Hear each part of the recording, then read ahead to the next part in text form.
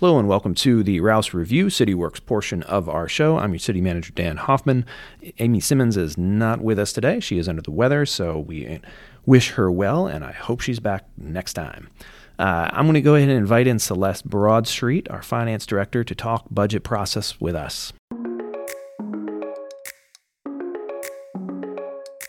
All right, Celeste Broadstreet, my finance director. She's got a big grin on her face right now.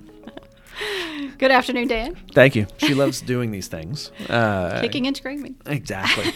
But Celeste has possibly the most important job in the entire city, and possibly, she's nodding in agreement. She agrees that she is the most important person in the city. Of course. I'm not going to argue with her because she tells me how much money I have. So that's right. And I always like to get good news out of Celeste.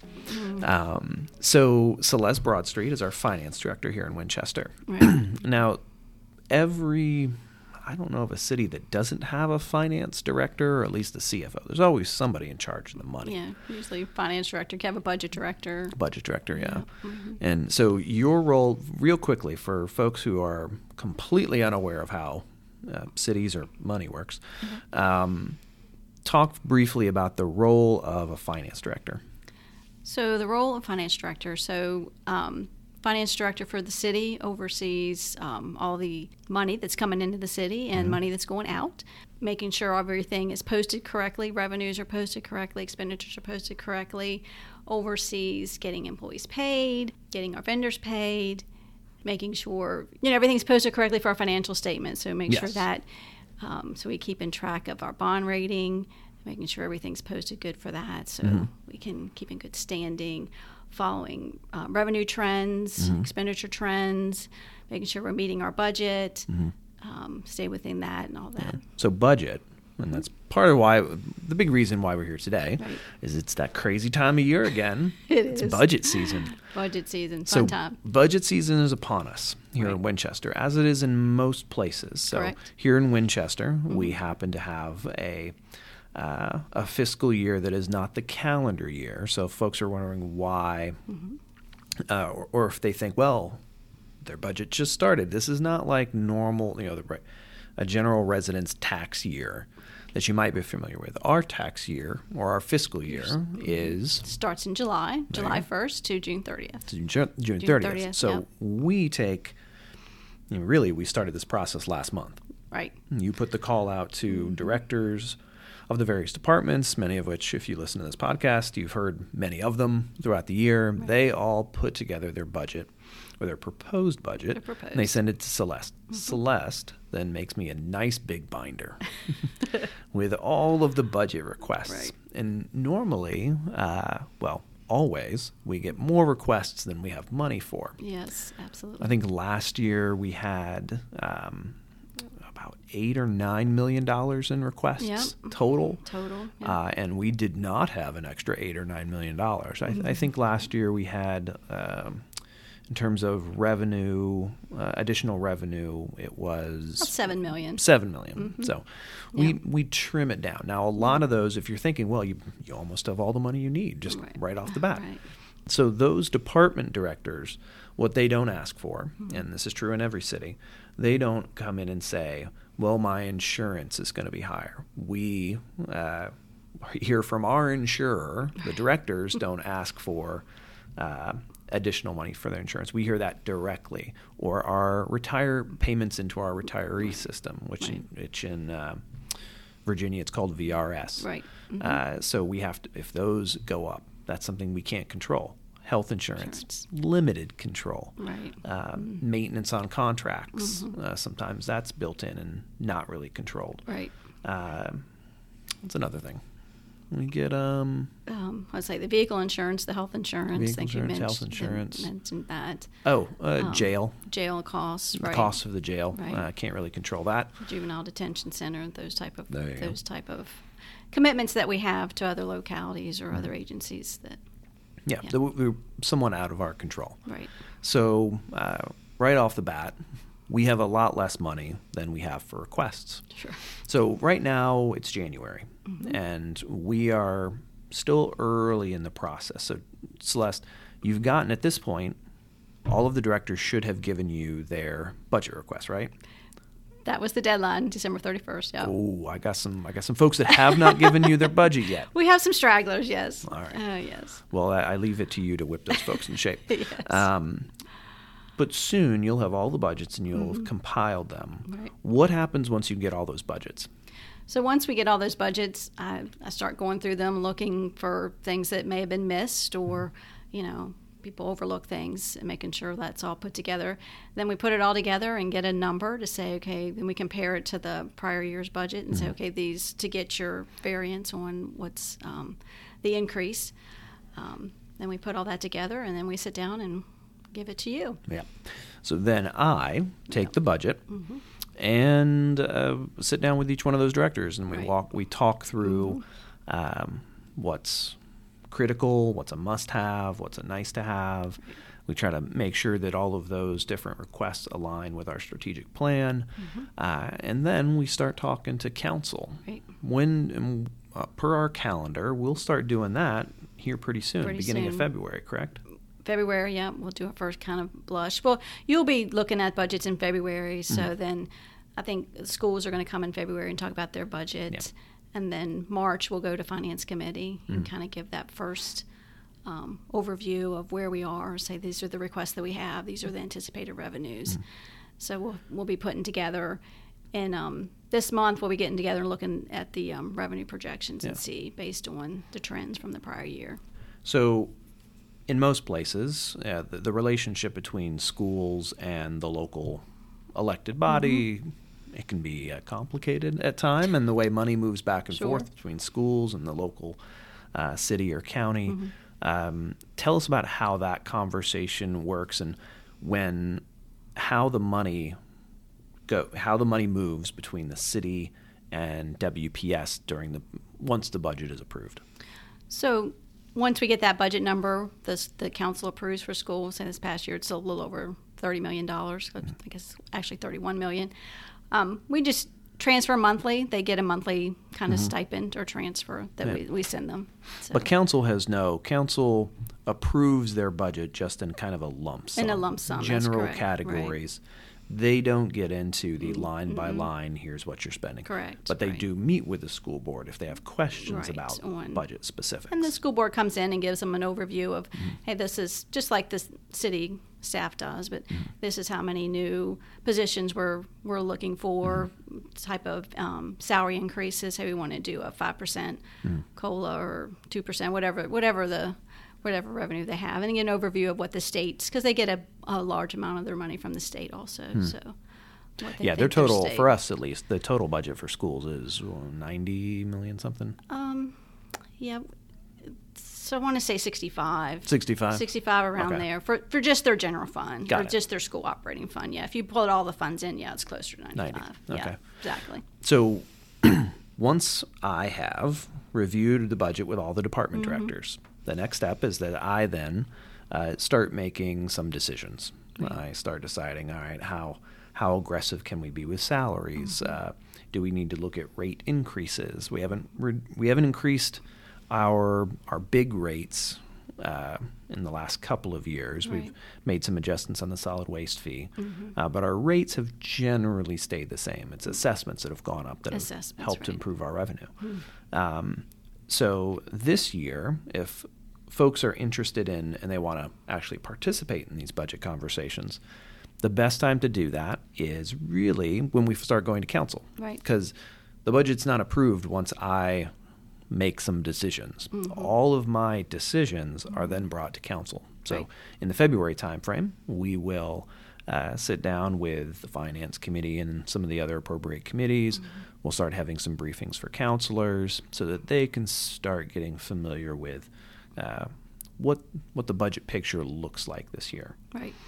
So if residents want to engage and participate in that process, the best time to do it is in those early meetings, early committee meetings. Early committees, yep. Exactly. Once we get to the March, April, May-ish time frame. Right. Once you get to the April time frame, it's getting real late tight. In the game. You have very little ability to influence the outcome of the budget when you come in the April, March timeframe. Right. Really April-ish, because we have to have our budget approved by when? We have to have it by state code by June 30th, but normally we do it by the end of May. End of May. Yeah. Got it. Yeah. So sometimes there is confusion when, I know there was an article in the paper last week about the personal property tax rates. There will be plenty of articles during the course of the budget process, and a lot of times folks kind of confuse rates versus assessment versus whatnot. Talk a little bit about our different revenue streams and the ability of control and the control we have over them. Okay. Well, our main revenue source, of course, is real estate tax. So the council sets that rate. We're in the process of doing the reassessment right now. We expect to have the new values out by the end of the month.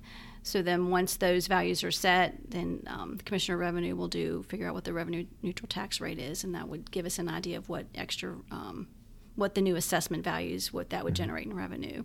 So then after that, you have your sales tax. It's a big one, which again, the state sets those numbers. We get the percentage that comes from there. Personal property is another big one. That rate is set by council again. That rate's been in place for many, many, many years, and they haven't changed that rate. Yeah. Another big tax is meals tax, which is a tax that I like. I like because it not only hits the citizens of Winchester, it also hits all the visitors that come in. Yes. So it helps the city out and helps keep our other taxes lower if we have a good meals tax. So those are the big ones. Those are the big ones. So when somebody says, "Hey, my property tax went up," and we say, "Yeah, but your rate stayed the same," we talked about the assessment, right? Talk about what the kind of interplay is between the assessment, the rate, and what residents see on their bill. So the assessed value would be, we assess at market value for the house, what the current market is, which everybody knows goes up and down. So we're in an upswing in the market right now. So you'll see your tax rate will stay steady at 93 cents currently. So you multiply that by your $100 per assessed value to get your tax rate or to get what taxes you're paying. Then, so once your assessment changes, the city has to calculate a revenue neutral rate. So council will then decide whether they want to go with the revenue neutral rate.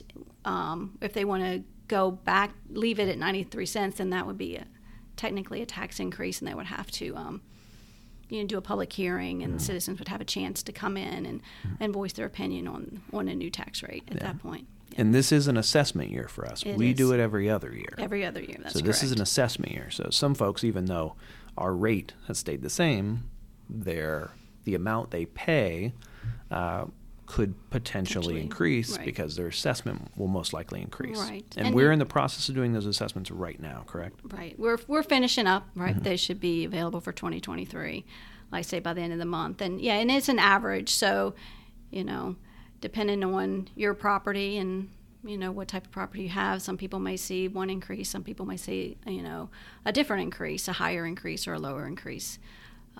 So the tax rate's based, of course, on the average of everything. So some people could see an increase. Some people may see a decrease depending on how the rate falls. Yeah. Now, talk a little bit about, I know we have constitutional officers here in Virginia. We have a commissioner of revenue. We have a treasurer. What role do they play in the overall, budget process? The commissioner and the treasurer, they help us with the revenue projections.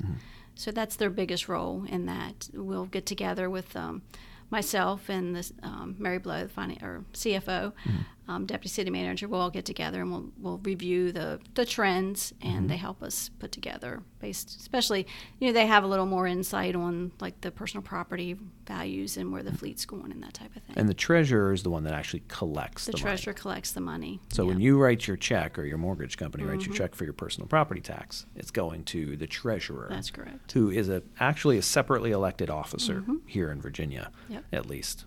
It's kind of unique to Virginia. So if you're listening to this and you're out of state, don't go start looking for your treasurer or your commissioner of revenue. This is a Virginia thing. Right. So let's say it's late April. It's May.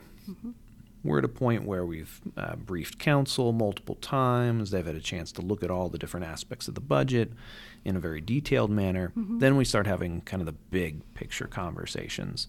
What are some of the kind of bigger levers that drive either our expenses or our revenue?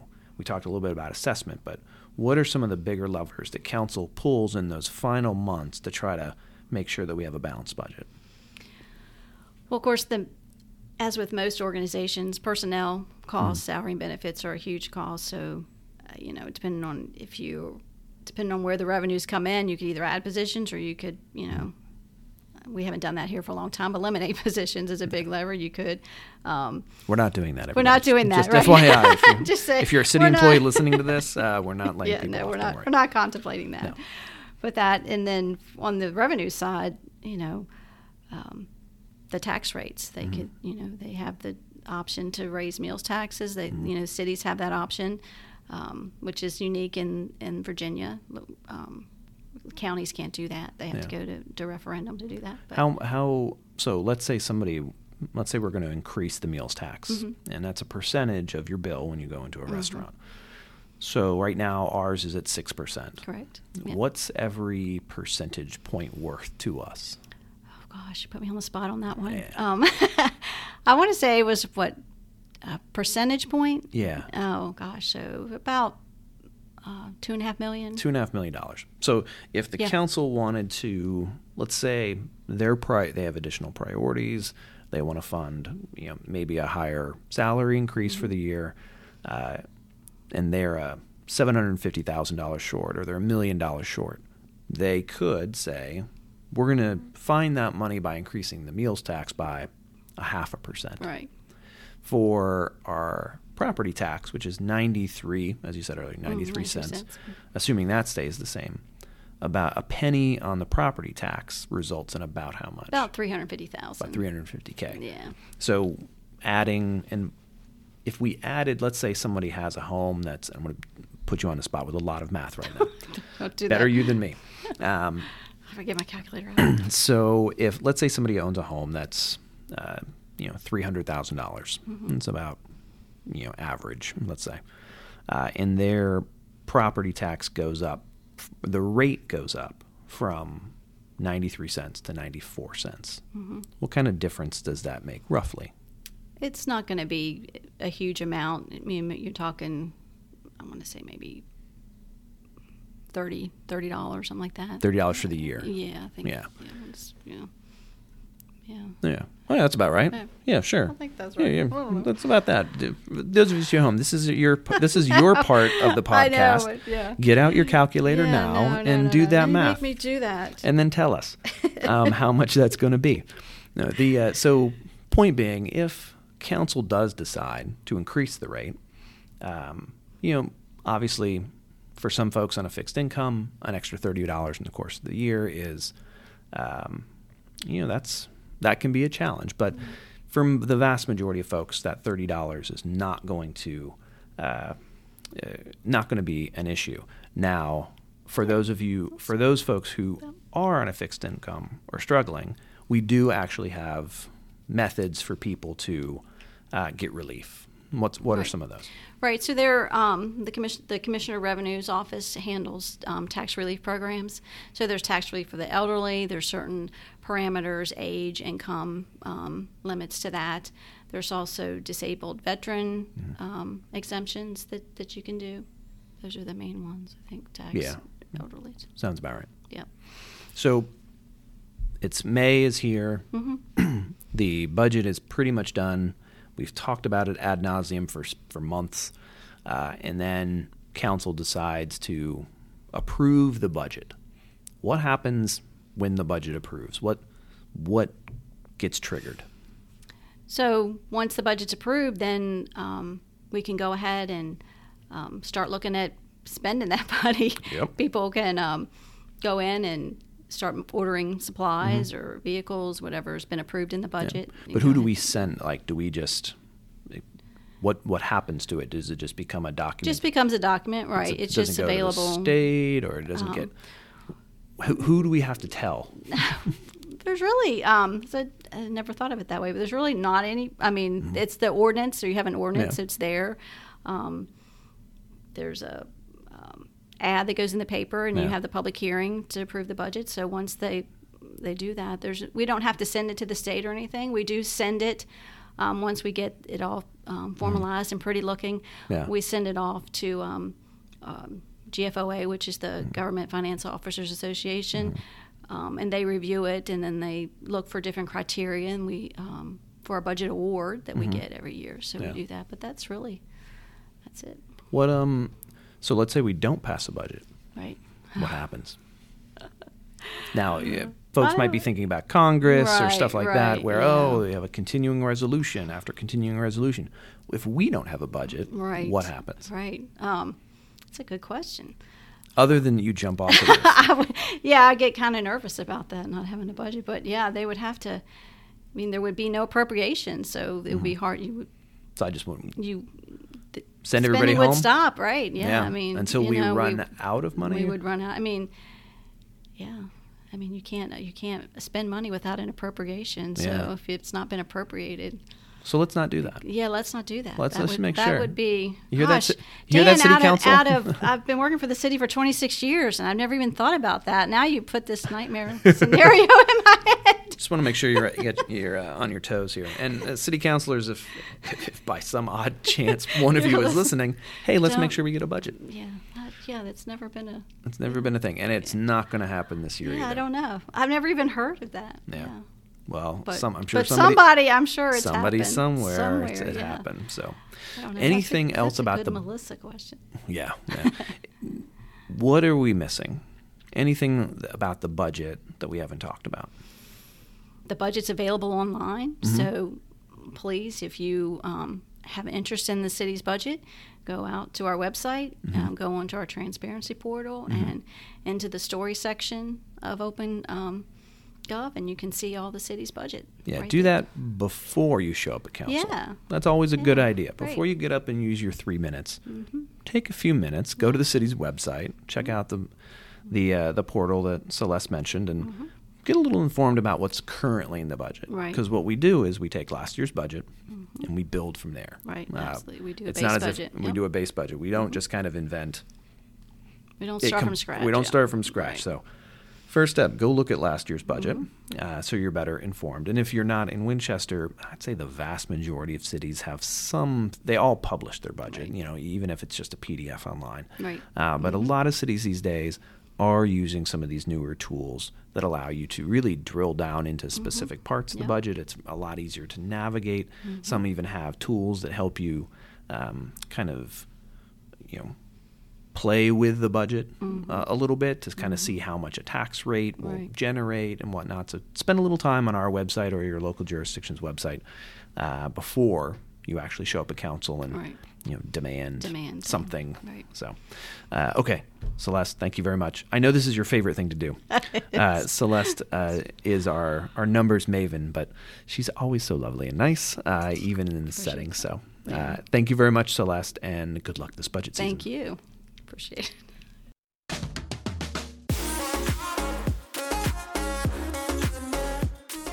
Well, there goes Celeste Broadstreet. I should have talked to her a little bit about how long she's been with the city. She's been with the city forever, incredibly knowledgeable. And I know I sound like a broken record every time one of my staff come in, but amazing member of our team. Celeste is, she keeps us honest. Celeste really pays attention to our budget, makes sure I don't go a little too crazy, and is an excellent steward of taxpayer resources. So kudos to Celeste. I'm incredibly lucky and blessed to have her, and I thank her for coming in. That does it for us today on the City Works portion of the Rouse Review. I'm your city manager, Dan Hoffman, and on behalf of City Hall and Amy Simmons, Happy New Year, and we'll see you around City Hall.